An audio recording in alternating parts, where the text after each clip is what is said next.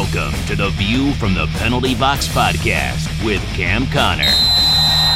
Classic hockey stories from one of hockey's toughest enforcers.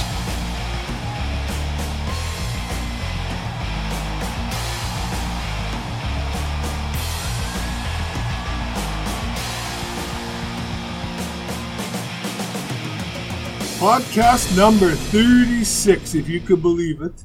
I'm Cam Connor along with my son Chris. So last podcast, or maybe even the episode before, you made some predictions. I believe you went with Tampa Bay for your Stanley Cup champions and who you think are going to do well this year. So now that we're, a month into the season, what are your thoughts and would you change your prediction? Well, now that the teams have kind of played each other a few times and you can start seeing the stronger teams and looking at the standings and who's in last in their division, Boston, there's 4 or 5 or 6 teams that are really strong. And the Oilers, so far so good. I mean, they've lost the last few games here. But I think indicative of how they started off this year, I think that they're going to have a good season for sure. They're going to be in the playoffs. And with the core 4, 5, 6 guys that they have on the team, they're going to be a team that maybe you don't want to meet in the playoffs because the potential's there over a short term. Tampa Bay, they're in the middle of the pack. I thought they'd be off to a better start.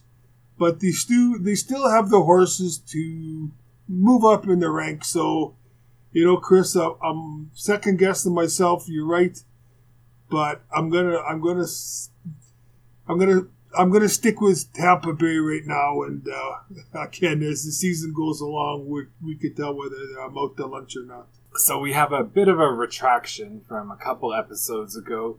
You were talking about Paul Baxter, and I asked you what happened to him, like I often do when you mention players that you used to play with.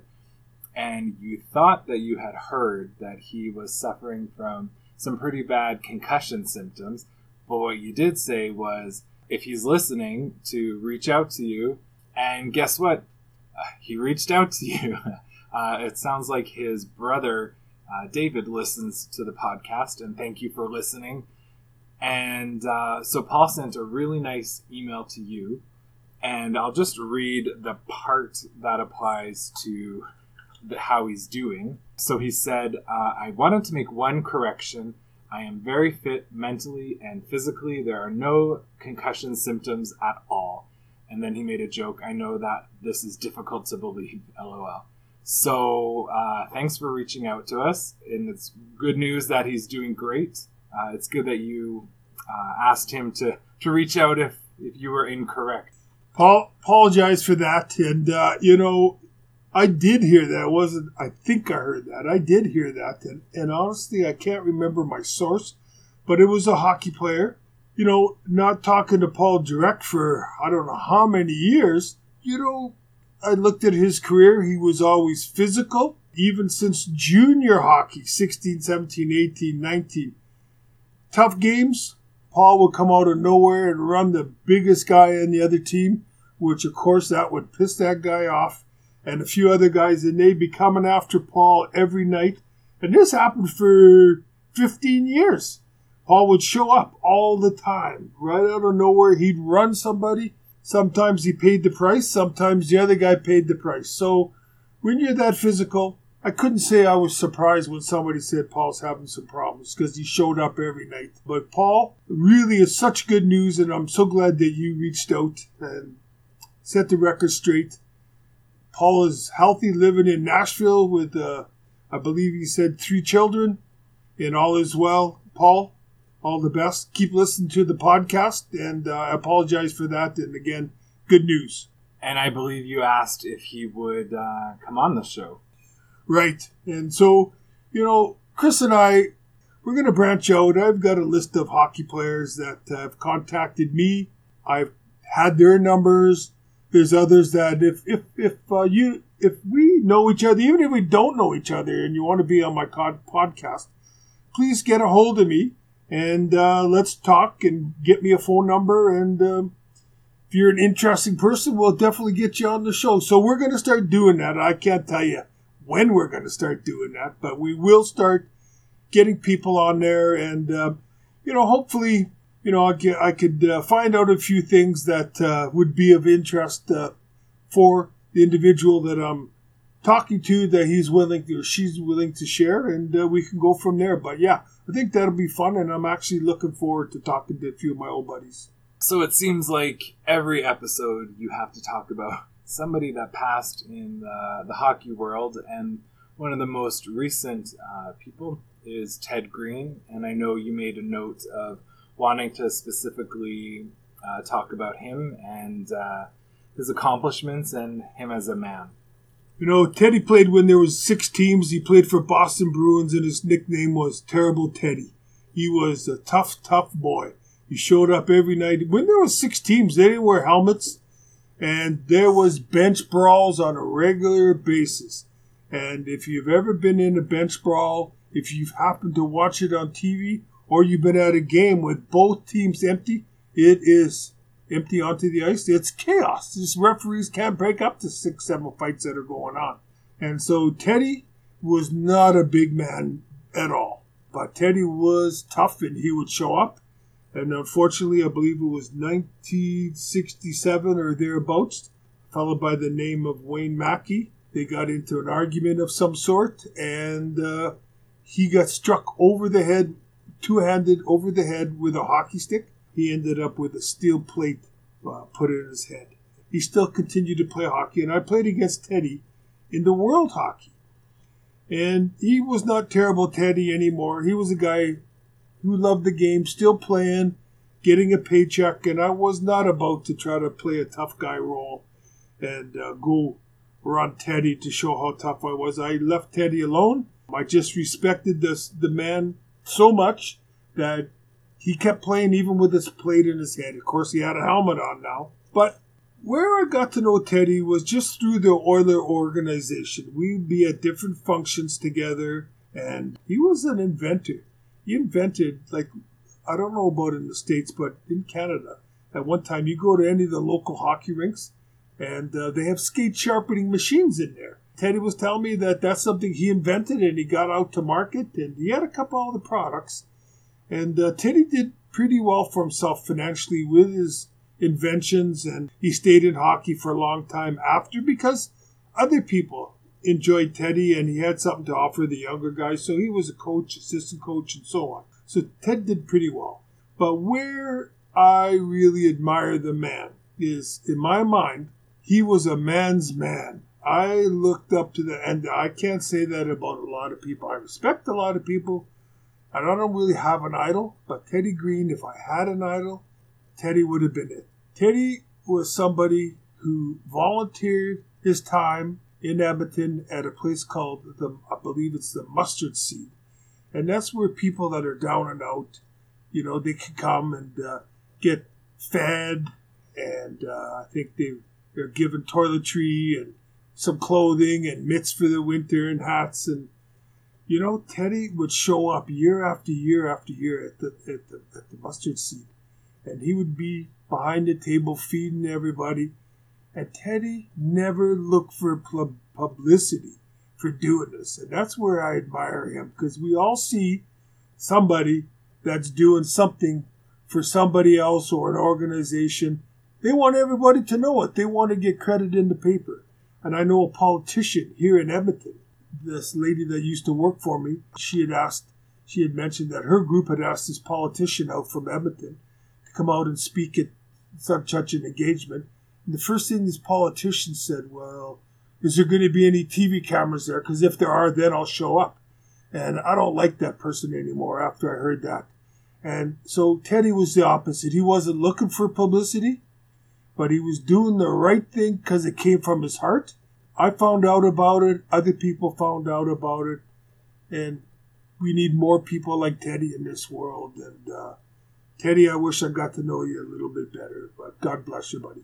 So in terms of social media, sometimes you're pretty active, sometimes you're not. I think it's you just want to tweet or Facebook or Instagram when you have something to say of interest. And so I believe about a week ago, there was an article that came out from regarding an ex-hockey player, Donald Brashear, who was photographed working at Tim Hortons. And if you're not familiar with Tim Hortons, it's like a fast food place, really popular in Canada.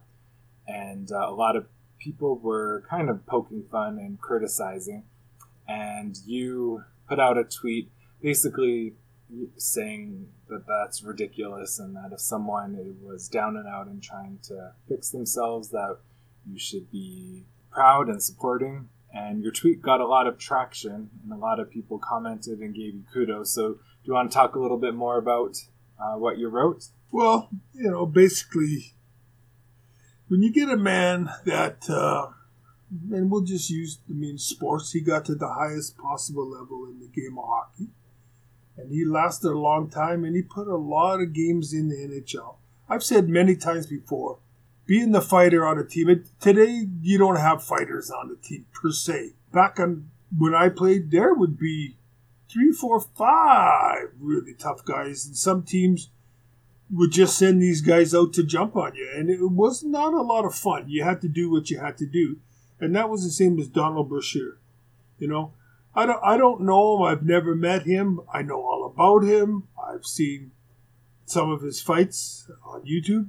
But the point being is, when you are on the top, and for whatever reason, I had read that there was maybe a drug dependency, he got divorced.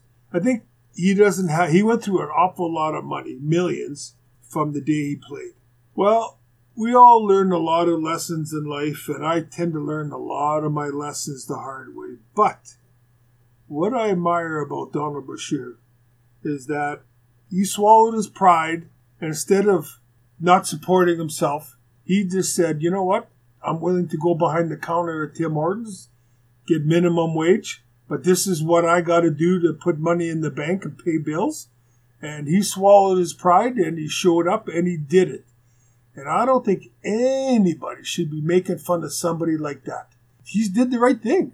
And hopefully, he could get some support and get himself back on his feet. But Donald, my hat's off to you. You're doing what you got to do, swallowing your pride. I admire you more than ever for doing that, buddy. So way to go.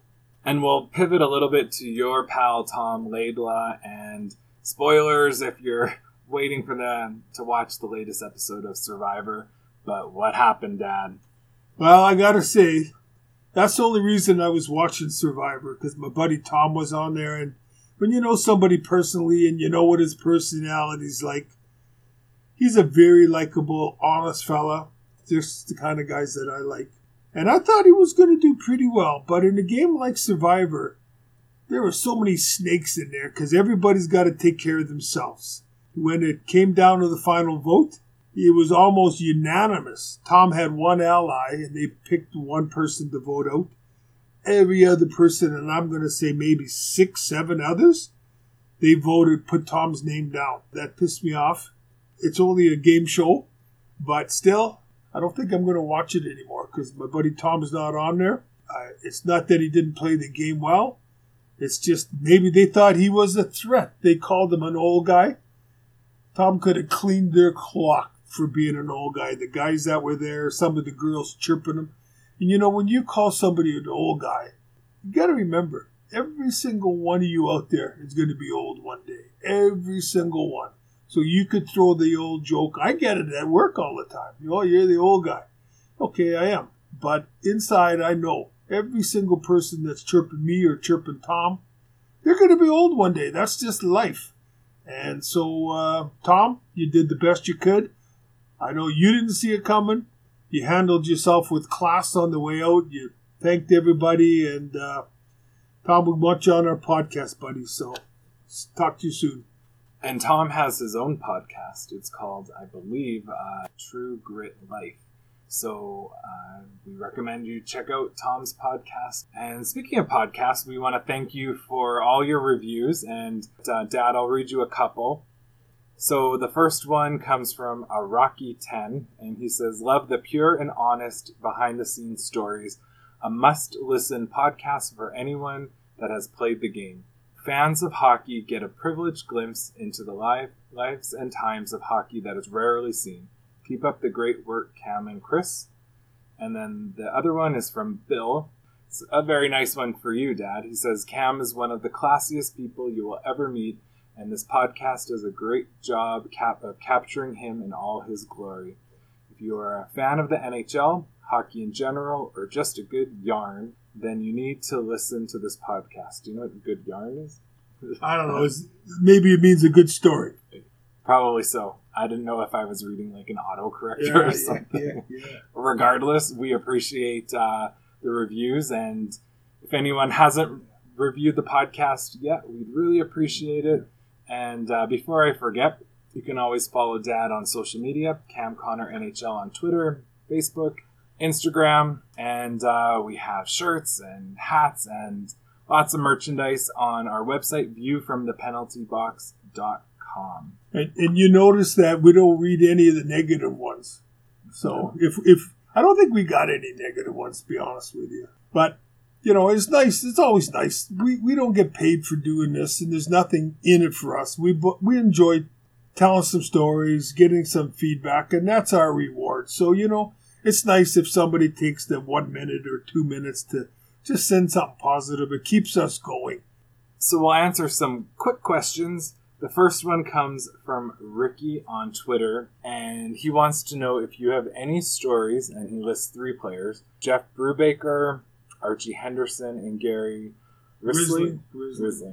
And, you know, when you play against somebody, you kind of know them. And so when you see each other out on the street or at the practice, you kind of say hello. And the only thing, you know, that I remember about Brubaker, he was a big boy. Like, he was pretty thick up top. He was a big boy. And he played an aggressive game.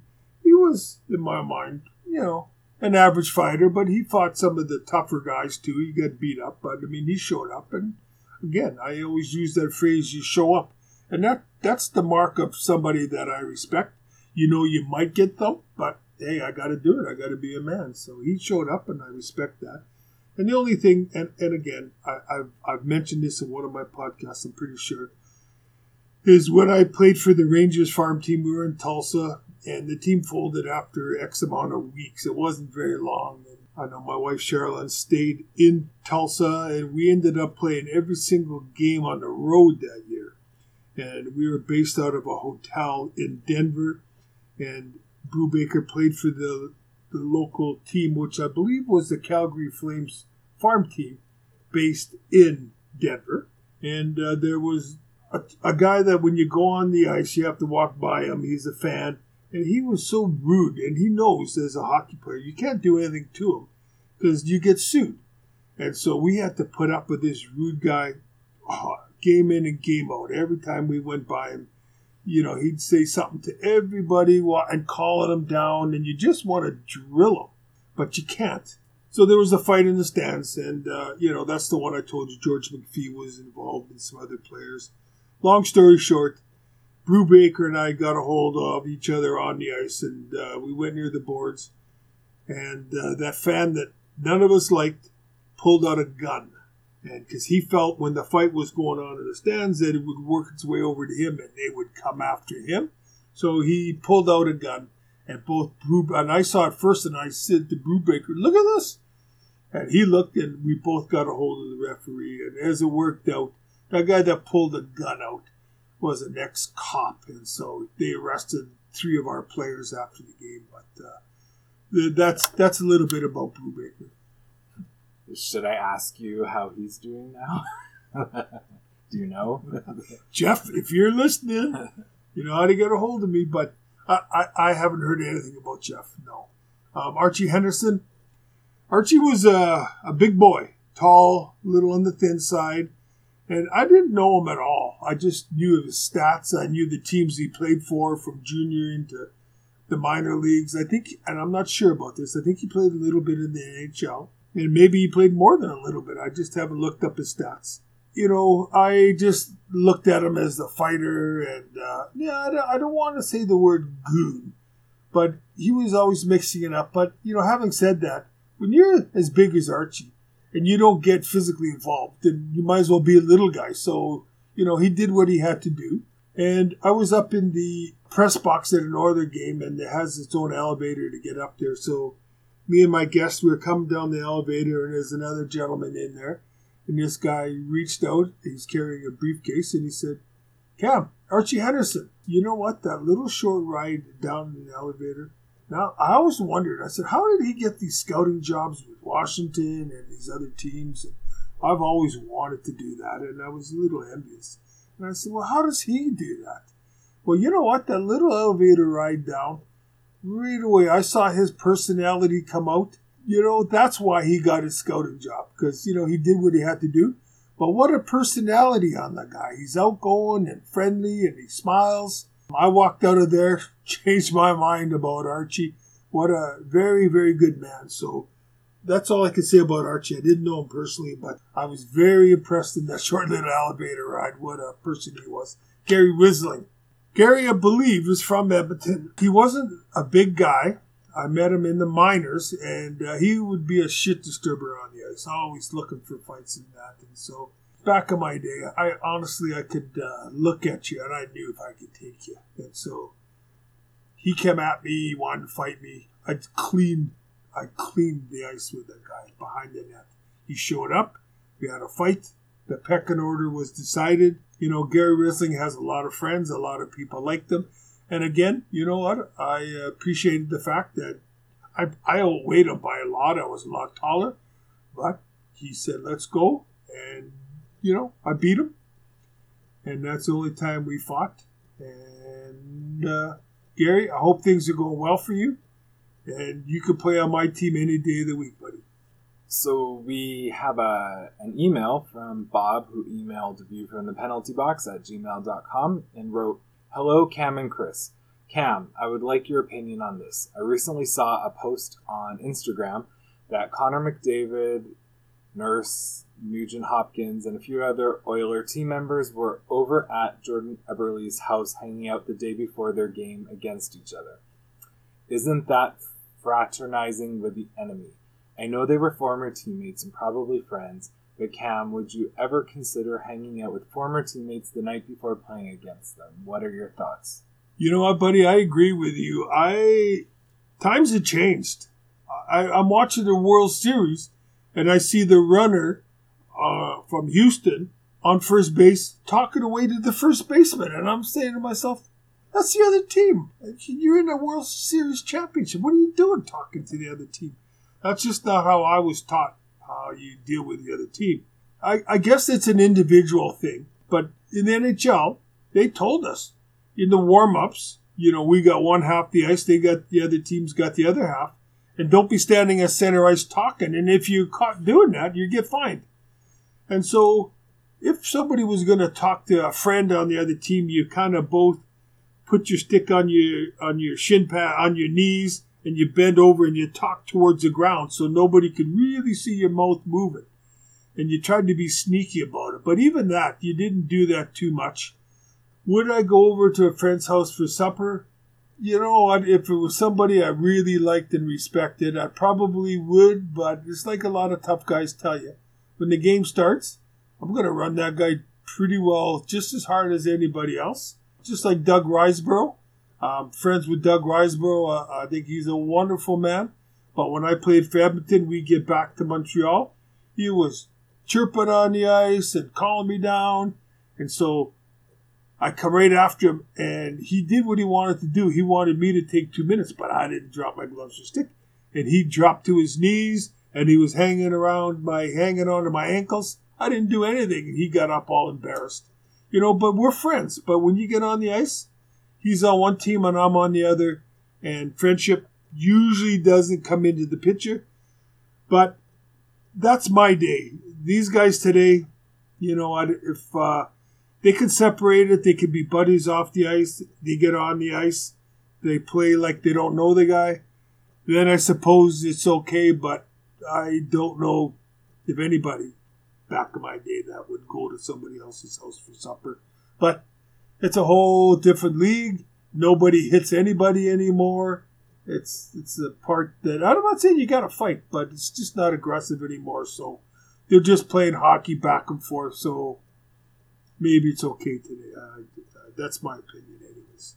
And so we have a question. Our last question for this episode, we'll make it a quick one today, is from Gord, and he direct messaged you on Instagram, and he wants to know, let me just find it. So he wants to know if you think that goalies drop on their knees more than when you played. Without a doubt they do, Gord. First of all, the goalies are friggin' monsters today. Back in my day, Kenny Dryden was a big goalie. You know, but he's I'm going to say 6'3", maybe, Kenny's in that area.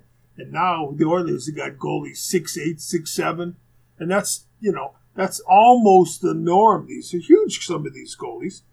And they got big equipment on. And today, they make sure they got their angle right. They stay square to the shooter. There is not a lot to shoot off. I mean, you shoot and you'll hit him in the chest, in the shoulder, in the pads. And so they're down on their knees and they still cover a lot of that empty net. When I played smaller goaltenders, they were taught, do not go down on your knees. Stay on your feet. You're more agile. You can go across the net a lot quicker. And in fact, you know, a lot of the goalies wanted to go down, and they got in trouble from the coaches and the goalie coaches. Get off your knees. Get off your knees. Challenge them and move around in the net. Stay on your feet. And they got to the point where they would actually tie like a hockey string, hockey lace, around this guy's back. I don't know what's around his neck, but maybe on the back of his equipment, and tie it to the goal, to the crossbar. And so if the goalie was getting into it and he wanted to go down, that hockey lace would prevent him from dropping to his knees, almost like a friendly reminder. So they did everything they could to get this goalie or the goalies to stay on their feet back in the day, play the angles, be a lot more agile. And, you know, you used to see when there were shots taken, the goalies would stick out their foot and turn it kind of sideways and deflect the puck into the corner. You never see a skate save like you used to see back in the day. But it's a different game today. Way bigger goalies, so there's a different strategy. Again, there were tiny goalies, and if you went down on your knees like you see today, way too much empty net there, and you were dead in the water if you were down. So just because of the size of the goalies, I believe that's why they're just like a big square in front of you now. And I'll just add a question. Of all the goalies that you played for or in front of, who was the best goalie, would you say? You know, when I was with the Oilers, I just missed playing with Grant Fuhr. He was outstanding goalie. And, you know, when you win, I think Kenny Dryden won 4 or 5 Stanley Cups out of 7-8 years that he was there. That can't be an accident. You maybe win one, you had a good playoff, and Kenny did it consistently. And so you have to put Kenny up as one of the best goalies for his times. You know, there was others, you know, in the league that were really good, but Kenny, we just knew when you played with Montreal, you know, we were taught how to play without the puck. And so we had a job to do, and if you didn't do it, Bowman and that sourpuss face would come over and give you hell. So, you know, we made sure that we would help the goalie out, and if the puck got behind the forwards, well, then try to get by we had big defensemen back in those days as compared to other teams. And they were really good. They're like pillars back there. If you were lucky enough to get past those guys, we always knew Kenny Dryden will stop that puck. You know, he didn't stop everything, but you just knew that Kenny would stop the puck. And he didn't disappoint most of the time. So I got to say for myself, it would be Kenny Dryden. And again, it's not just because, you know, I like him as a person. His record speaks for himself. He was outstanding. And the last thing I'll say about goalies, typically in a practice, you got to learn how to pick top corners. And it's pretty easy to do when there's no goalie in net. But when there's a goalie in net, that's when you got to learn how to pick a top corner. In every team I ever played for, if you tried to pick a top corner and you hit the goalie in the face, in the mask, he'd get mad. And honestly, he'd stop what he was doing and he'd pick up his stick like he's going to hit you like a club. And he's chasing you around the rink. He's so mad. And with the Montreal Canadian goalies, Kenny Dryden and Bunny Larocque, his name was, the guys would get in the slot and take slap shots and hit these guys right in the face. And they would just shake their head, and they didn't make a big deal of it. They knew their job was to stop pucks, and we never did it on purpose. But it was so much appreciated. You just knew these guys wanted to play net, and they didn't chase you around and make a big deal of it. And I'm sure it hurt them just as much as the guys chasing you. But they were more focused on, stopping the puck. And so God bless you, Kenny. You were a great goalie, and got a Stanley Cup ring because of you and the other 18, 19 team members. So thank you very much. Okay, until next time, I'm Chris. And I'm Cam. Thank you very much.